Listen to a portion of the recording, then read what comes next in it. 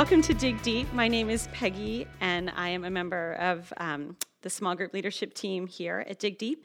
And those of you that know me know that I care deeply about God's heart for the world, and I love doing missions. And a few years ago, I was part of a medical missions team in Ecuador. And I had been told when I signed up that this team would be extreme, all capital letters, extreme, and that our team of 11 people would be carrying everything we needed into the jungle. We would be filtering water to drink and stringing up hammocks at night to sleep, and we'd be walking from one remote clinic or one remote village to another to provide medical and dental care. And some of you may be thinking that I was crazy for signing up for that, but I loved everything about that plan. It was right up my alley. And I had camped, roughing it camped, not glamping it camping, many times. And this was not my first medical team, not my first time in a developing country. And so I was really confident. I had prepared, I was in shape, I had taken long, strenuous hikes with my backpack full of textbooks and water. I had done 3 months of insanity workouts in the basement with my husband, hours and hours whipping myself into hiking in the jungle shape, and I was ready. At least I thought I was ready.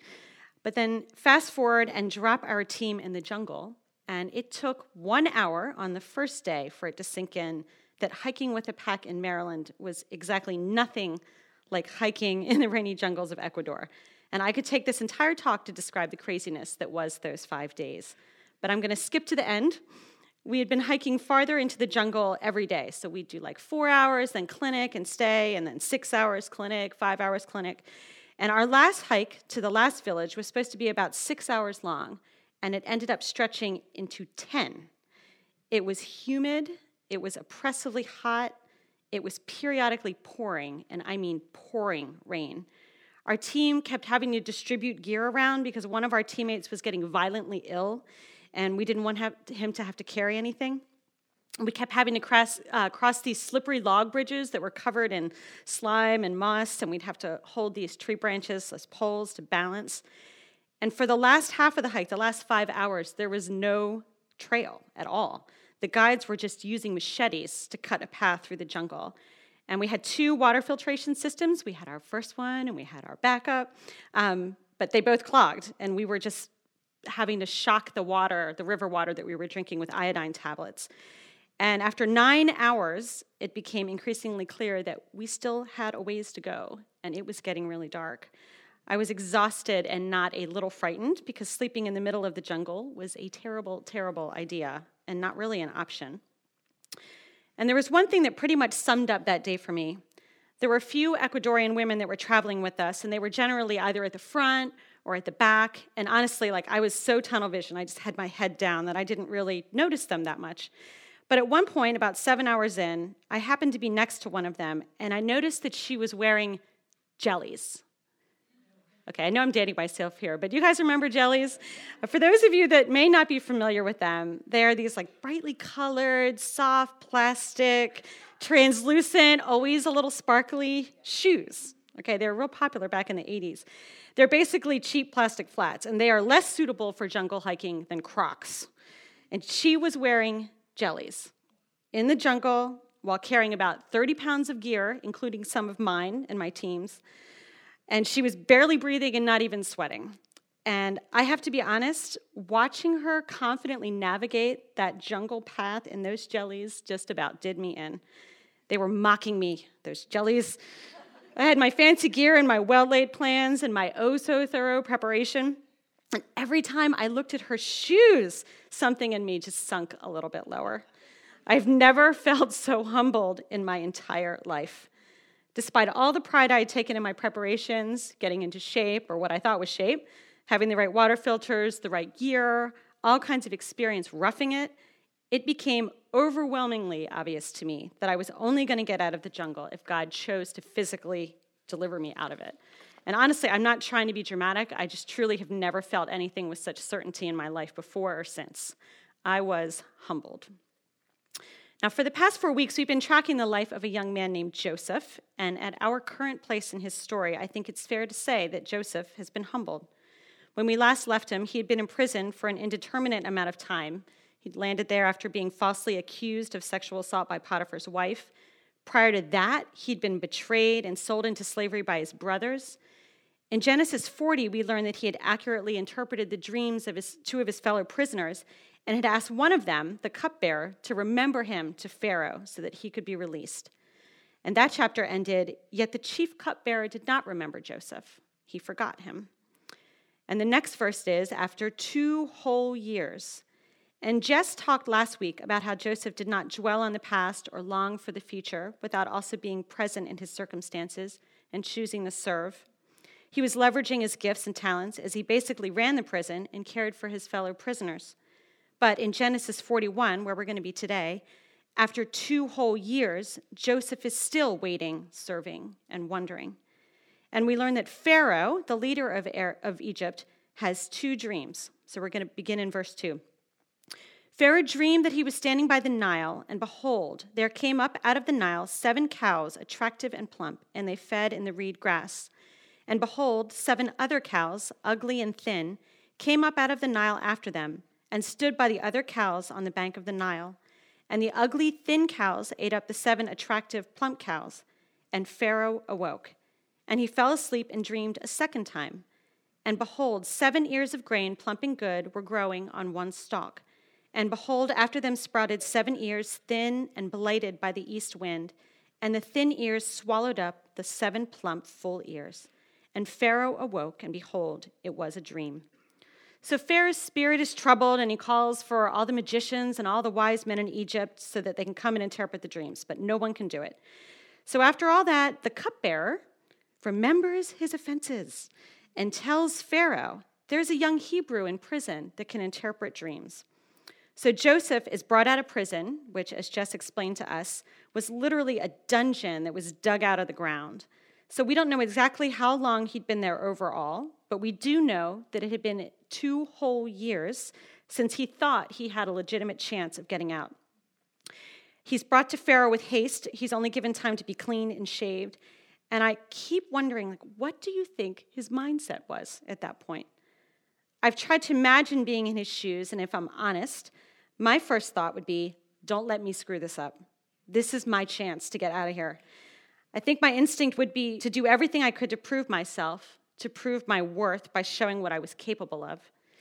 Look at Joseph's background. His brothers betrayed him, Potiphar's wife and that whole household betrayed him, the cupbearer forgot him. So it would have been understandable if Joseph had closed ranks a little bit, if he had thought, if I'm going to get out of this, I need to do this on my own. Pharaoh, I can definitely interpret the dream for you. Bring it on. Let me tell you what it means.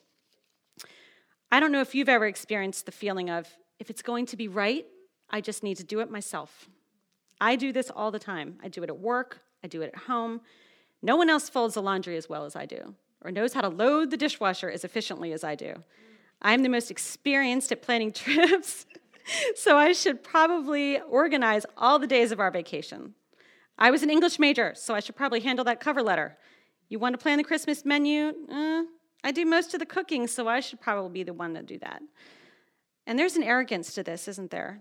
When I think to myself that so-and-so can't handle that as well as I can, that I'm the only one capable of X, Y, and Z, I'm really making a statement about how I perceive my own abilities and the abilities of other people around me.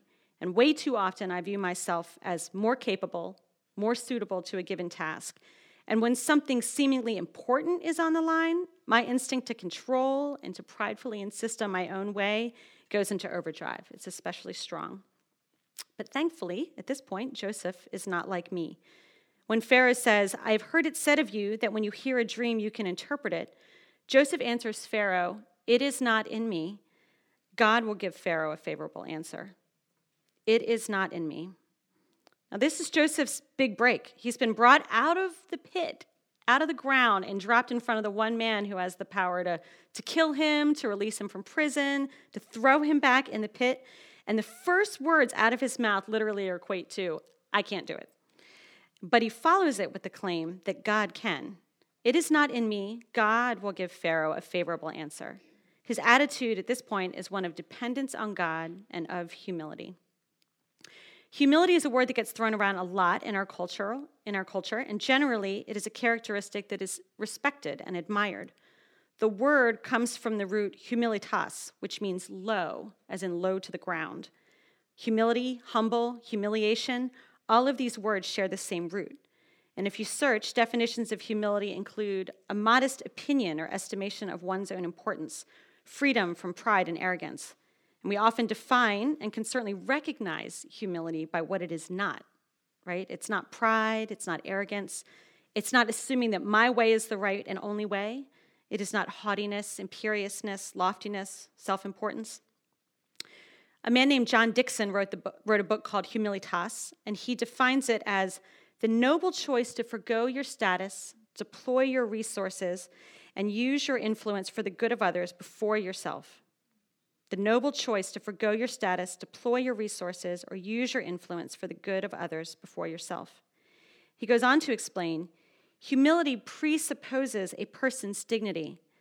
The one being humble acts from a height, so to speak, as the lowering etymology makes clear. True humility assumes the dignity or the strength of the one possessing the virtue, which is why it should not be confused with having low self-esteem or being a doormat. Humility is willing. It is a choice. Otherwise, it is humiliation or humbling. At this moment in his life, I believe Joseph knows the difference between humility and humiliation. He is no longer the brash 17-year-old Joseph. He has been humbled, unwillingly brought low. He was the lavishly favored child who was betrayed by his brothers and sold into slavery. He was the successful caretaker of his master's house who was wrongly accused and imprisoned. He was the interpreter of dreams who was forgotten for 2 whole years by someone who he had helped. He has gone from high to low multiple times, and not willingly. But now, Joseph chooses humility. He tells Pharaoh that it's not in him to interpret the dreams, but that God can do it.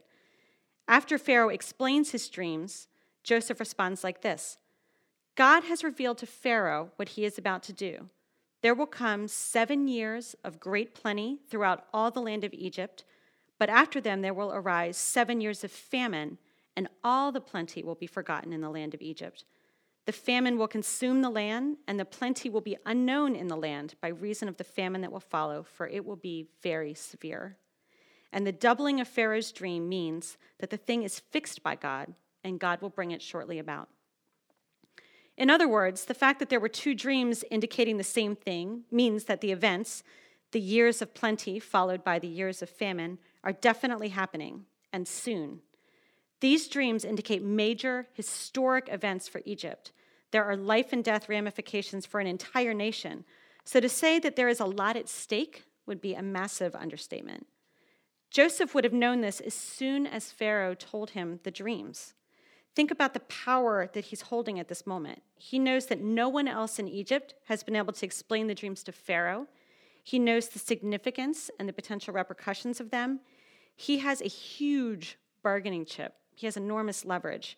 He could try to negotiate his release first. He could tell Pharaoh that the dreams are of dreadful importance and that he will be glad to share their meaning if, you can fill in the blank, if you release me, if you return me to my father, if you punish the cupbearer for forgetting me, if you jail Potiphar's wife for falsely accusing me, if you give me land and wealth and status. Joseph has suddenly gone from the bottom of the pit to a place of potential power, but he responds with humility. The noble choice to forgo your status, deploy your resources, or use your influence for the good of others before yourself. Instead of holding his cards close to his chest and of using this precious information as a way to better his own situation, he lays it all out. And then he goes on to share in detail what Pharaoh should do. Let's pick up. We're in verse 33. Now, therefore, let Pharaoh select a discerning and wise man and set him over the land of Egypt. Let Pharaoh proceed to appoint overseers over the land and take 1/5 of the produce of the land of Egypt during the 7 plentiful years. And let them gather all the food of those good years that are coming and store up grain under the authority of Pharaoh for food for the cities, and let them keep it.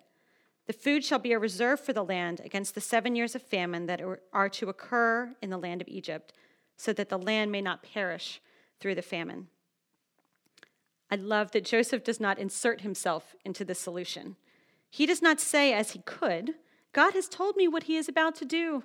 I have divined that this is what God meant in your dreams. Let me tell you what to do about it, and let me tell you what part I should play. He doesn't demand or even request the job or take credit for the explanation. After the many betrayals Joseph has suffered, this is kind of surprising. But we have to remember the entire context of Joseph's story. Despite the trials and despite the betrayals, God has been with him the entire time. Even after God allowed him to be brought low, he was with him. Remember when he was in Potiphar's house, and back in chapter 39, the Lord was with Joseph. His master saw that the Lord was with him and that the Lord caused all he did to succeed in his hands. After he was thrown in prison, the Lord was with Joseph and showed him steadfast love. The Lord was with him, and whatever he did, the Lord made it succeed. Joseph has experienced God's faithfulness even in his wretched circumstances and has learned to trust that if he's going to stay out of prison, it's going to be because of God's doing and not his own. Still, we need to stop here and recognize how extraordinary Joseph's posture would have seemed to those around him. Although humility is generally lauded as a character trait today, this was not the case in Joseph's time. To purposefully lower oneself, to not boast, to not take credit, particularly in a situation that would seem to warrant it, would have been radical. Socially, Joseph was in a much different position than Pharaoh, and it would have been appropriate for him to humble himself based on that. But the fact was that he had valuable information. Those around him wouldn't see him just as the messenger, but also as the source of that information. And in Joseph's time, expecting and claiming honor based on merit was the norm. Joseph provided crucial information when no one else could, and it would have been reasonable, expected probably, for him to assume a posture of importance and to have an expectation of a reward. But instead, Joseph chose humility. Several thousand years later, another young Hebrew chose the same. Jesus Christ was the ultimate example of humility. He was fully God, fully perfect, fully worthy of all adoration and praise and worship on earth and in heaven, but he humbled himself and became a servant. Over and over, he chose to forgo his status, deploy his resources, and use his influence for the good of others before himself. He was willing to do things that everyone around him would have considered beneath him. He was willing to minister to lepers, prostitutes, tax collectors, and he exhorted others to be humble. In Matthew 23, Luke 14, Luke 18, he told Pharisees and disciples and the crowds following him that those who exalt themselves will be humbled, and those who humble themselves will be exalted. But Jesus didn't just talk about humility. In John 13, we read of Jesus sharing a meal with his disciples. It is the night before he is crucified. He knows he's going to be betrayed by Judas. He knows he's going to be handed over, tortured, and killed, and yet he chooses to show deep love and to model humility for his disciples by washing their feet. It is really hard for us to understand living today how unthinkable that would have been back then. The disciples' feet would have been filthy, smelly, dusty, and washing other people's feet was a job relegated to the lowest of servants. Yet here was Jesus, pouring the water himself, taking his towel, literally lowering himself down to the ground to clean the feet of his disciples, not because they deserved it or earned it, but because he loved them. In Philippians 2, the Apostle Paul says, "Do nothing out of selfish ambition or vain conceit. Rather, in humility, consider others more important than yourselves, not looking to your own interest, but to the interest of others. In your relationships with one another, have the same mindset as Christ Jesus, who, being in very nature God, did not consider equality with God something to be used to his own advantage. Rather, he made himself nothing by taking the very nature of a servant. Being made in human likeness, and being found in appearance as a man, he humbled himself by becoming obedient to death, even death on a cross." Some Bible versions translate that last line as he emptied himself, taking the form of a servant. Jesus emptied himself of all of his power and all of his rights when he chose to wash his disciples' feet, and infinitely more so when he chose to die on the cross. In Jesus' time, there were 3 official methods of capital punishment: decapitation, burning alive, and crucifixion. Those were the 3. Crucifixion was considered the most brutal, the most shameful, and the most humiliating. It was generally saved for slaves and political rebels. For every other person who died by crucifixion, this was a forced humiliation. But Jesus chose to humble himself. He did not use his power or his knowledge or his abilities to save himself, but willingly suffered and died for the sake of you and of me, that through faith in him and the power of his death and resurrection, we might have eternal life. And there has never been a greater act of love or humility. Now, in that context, and with thousands of years of hindsight, we can look back at Joseph and at the way he responded to Pharaoh, at the way he put the future of thousands in Egypt ahead of his own interest, and say that he exercised a Christ-like humility. Joseph freely interprets the dreams and details the solution to the land's upcoming crisis. His humility, the way he answers, prompts Pharaoh to turn to his servants and say, "Can we find a man like this in whom is the Spirit of God?" Pharaoh recognizes something special and different in Joseph. He sees something of the divine in him. At 17, Joseph was probably a bit full of himself. We've all used that term, right? We'll describe someone who is arrogant or prideful or self-absorbed as being full of himself or full of herself. When we are full of ourselves, of our pride, our self-interest, our entitlements, our desires, we don't leave any room to be full of the Holy Spirit or the Spirit of God. But the older Joseph has humbled himself. He's emptied himself to the point that the Spirit of God was in him, to the point that Pharaoh could recognize it. And this was so convicting to me this week. It's really challenging because I have to wonder, when people look at me, what do they see? Do they see the Spirit of God? Sometimes they probably do, and sometimes not so much. Sometimes they see my desire to be right, my desire to be recognized, my desire to be appreciated. They see my pride and my accomplishments, my desire to get credit, my stubbornness, and my refusal to admit when I'm wrong. But Pharaoh saw the Spirit of God in Joseph, and he was pleased. He said, "Since God has shown you all this, there is none so discerning and wise as you. You shall be over my house, and my people shall order themselves as you command. Only as regards to the throne will I be greater than you." 1 Peter 5:5-6 says, "God opposes the proud, but shows favor to the humble. Humble yourselves, therefore, under God's mighty hand, that he might lift you up in due time." Joseph waited for 2 full years before the cupbearer remembered him to Pharaoh.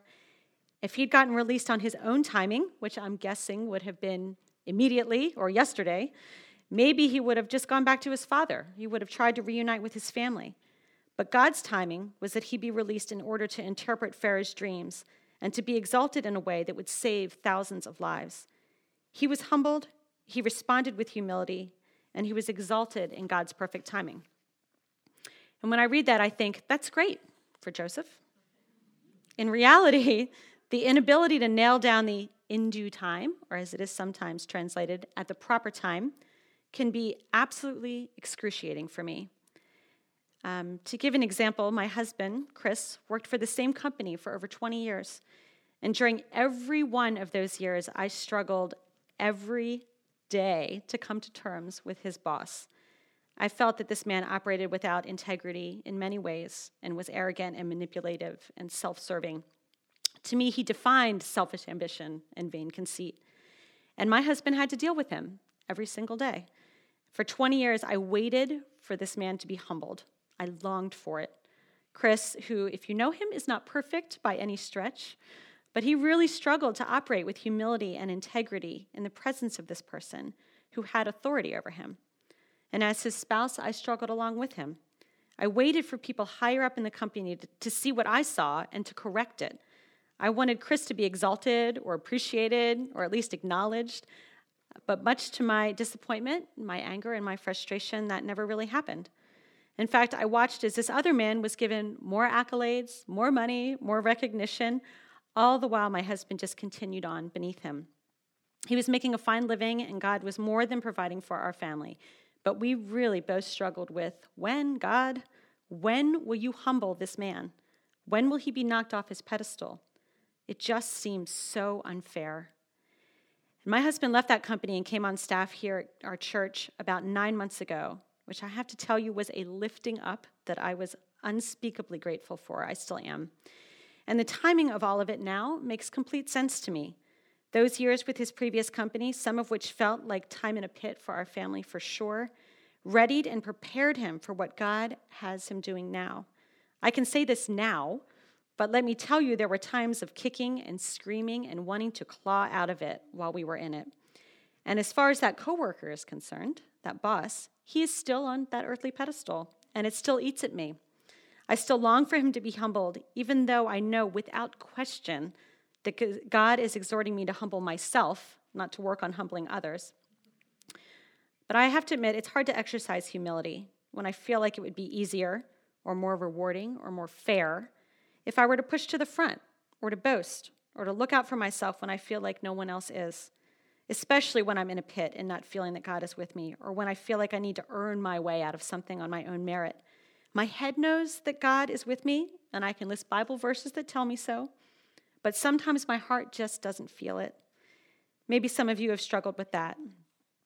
So how do we choose humility? If humility is, as it is often said, not thinking less of ourselves, but thinking of ourselves less, how do we choose that when everything in us is screaming the opposite? Will Walker and Kendall Haig address this in their devotional, Journey to the Cross. They say, we are to think of ourselves with sober judgment, each according to the measure of faith that God has assigned, Romans 12:3. In other words, the humble person knows who he is and whose he is. This is the secret to Jesus' remarkable humility. Even as a child, Jesus was about his Father's business. People always questioned his identity, but he was not thrown off by their doubt or their criticism. He did not need the approval of people because he was rooted in the words that came down from heaven. You are my beloved Son, and with you I am well pleased, Mark 1:11. In contrast to pride and fear, the humility we see in Jesus is marked by dependence and marked by confidence. If we aspire to walk in this path, we will have to think with sober judgment. We will have to be clear-eyed about who we are and whose we are. The gospel tells us who we are. We are made in the image of God, created in his likeness for his glory. This truth speaks to both our dignity and our dependence. Before and after the fall, people need God in every aspect of life. For in him we live and move and have our being. Acts 18:28. The gospel tells us whose we are. We belong to God, body and soul. He is our maker and our Father. I love their statement that Jesus was about his Father's business. Jesus himself said the most important of his Father's commands are to love God and love one another. Micah 6:8 reminds us, what does the Lord require of you but to do justice and to love kindness and to walk humbly with your God? When we are confident and rooted in our identity, in who we are and in whose we are, it gives us the freedom to be about our Father's business, and we can do it without fear of missing out on what we think we deserve and without pride that demands to be recognized. I want so badly to be about my Father's business. I know that in some areas I'm on the right path, and in others I need to change my posture and walk humbly. When I think back to that time in Ecuador, to that 10-hour hike through the jungle, I remember being brought from a place of confident pride in my abilities to a deep, deep, deep low, and not willingly. I was humbled by the path, by the weight of my pack, by that woman's shoes. I remember thinking, God, I cannot walk another step. As Joseph said, it is not in me. Thankfully, on that day, God chose to deliver me from my pit. I stumbled along with the rest of the team, delirious, through the tree line and into this tiny Quechua village with about 15 minutes of discernible light left in the sky. I remember just dumping my pack off and walking fully clothed into the river and just crying and thanking God for preserving me despite myself. I was definitely humbled that day, and in hundreds of ways and in hundreds of days since. Parenting, to give an example that will be obvious to anyone who has children, is like a master's level class in humility that I keep failing and having to retake every single day. But I'm grateful that God gives me chances to every single day to choose humility in ways both large and small. It might mean giving up a dream job or putting it on hold because it's better for my family that I stay home for a time. It might mean using a kind tone with my daughter, even though she has used a disrespectful one with me. And every fiber of my being wants to use my parental power to just put her in her place. It might mean just lugging the trash down to the curb with a good attitude, even though it's not supposed to be my turn. Or quietly cleaning up after other people in my office, even though it's not technically my job and I know I won't get recognized for it. What does the Lord require? To love him and love others, to do justice, love kindness, walk humbly, to forgo our status, deploy our resources, use our influence for the good of others before ourselves. We have examples in Joseph and in our precious Savior, Jesus. As we move forward and discuss in our groups, I want us to consider what humility looks like for us. I want to give you a few discussion points for your group time so that you're able to talk about it. The first one is, what relationship or role has been the most humbling for you, and why? What relationship or role has been the most humbling for you? And is there an area in your life where you might need to humble yourself or empty yourself? And practically, that's always the fun part, right? What would that look like? Let me close us. Oh, Heavenly Father, you are so gracious to us. And even when we are in the pit, we know, sometimes in our head, sometimes in our heart, hopefully both, we always know that you are there, that you are faithful, and that you are working things in our lives for good, even if we can't see it. And God, I just thank you so much for Joseph's and Jesus's examples of humility, of lowering themselves, not using their influence for their own benefit, but for the benefit of others. And God, that we might take that posture today in our relationships. It can be so hard, even just in our families, in our workplaces, in our neighborhoods. It's just easy to move on and do what we want to do for ourselves. But God, I just pray that we would look to do our Father's business and to walk humbly. So thank you, God, for Jesus, for loving us so much that you would give him to us and give us the example in his humility. We are so grateful. In Jesus' name, amen.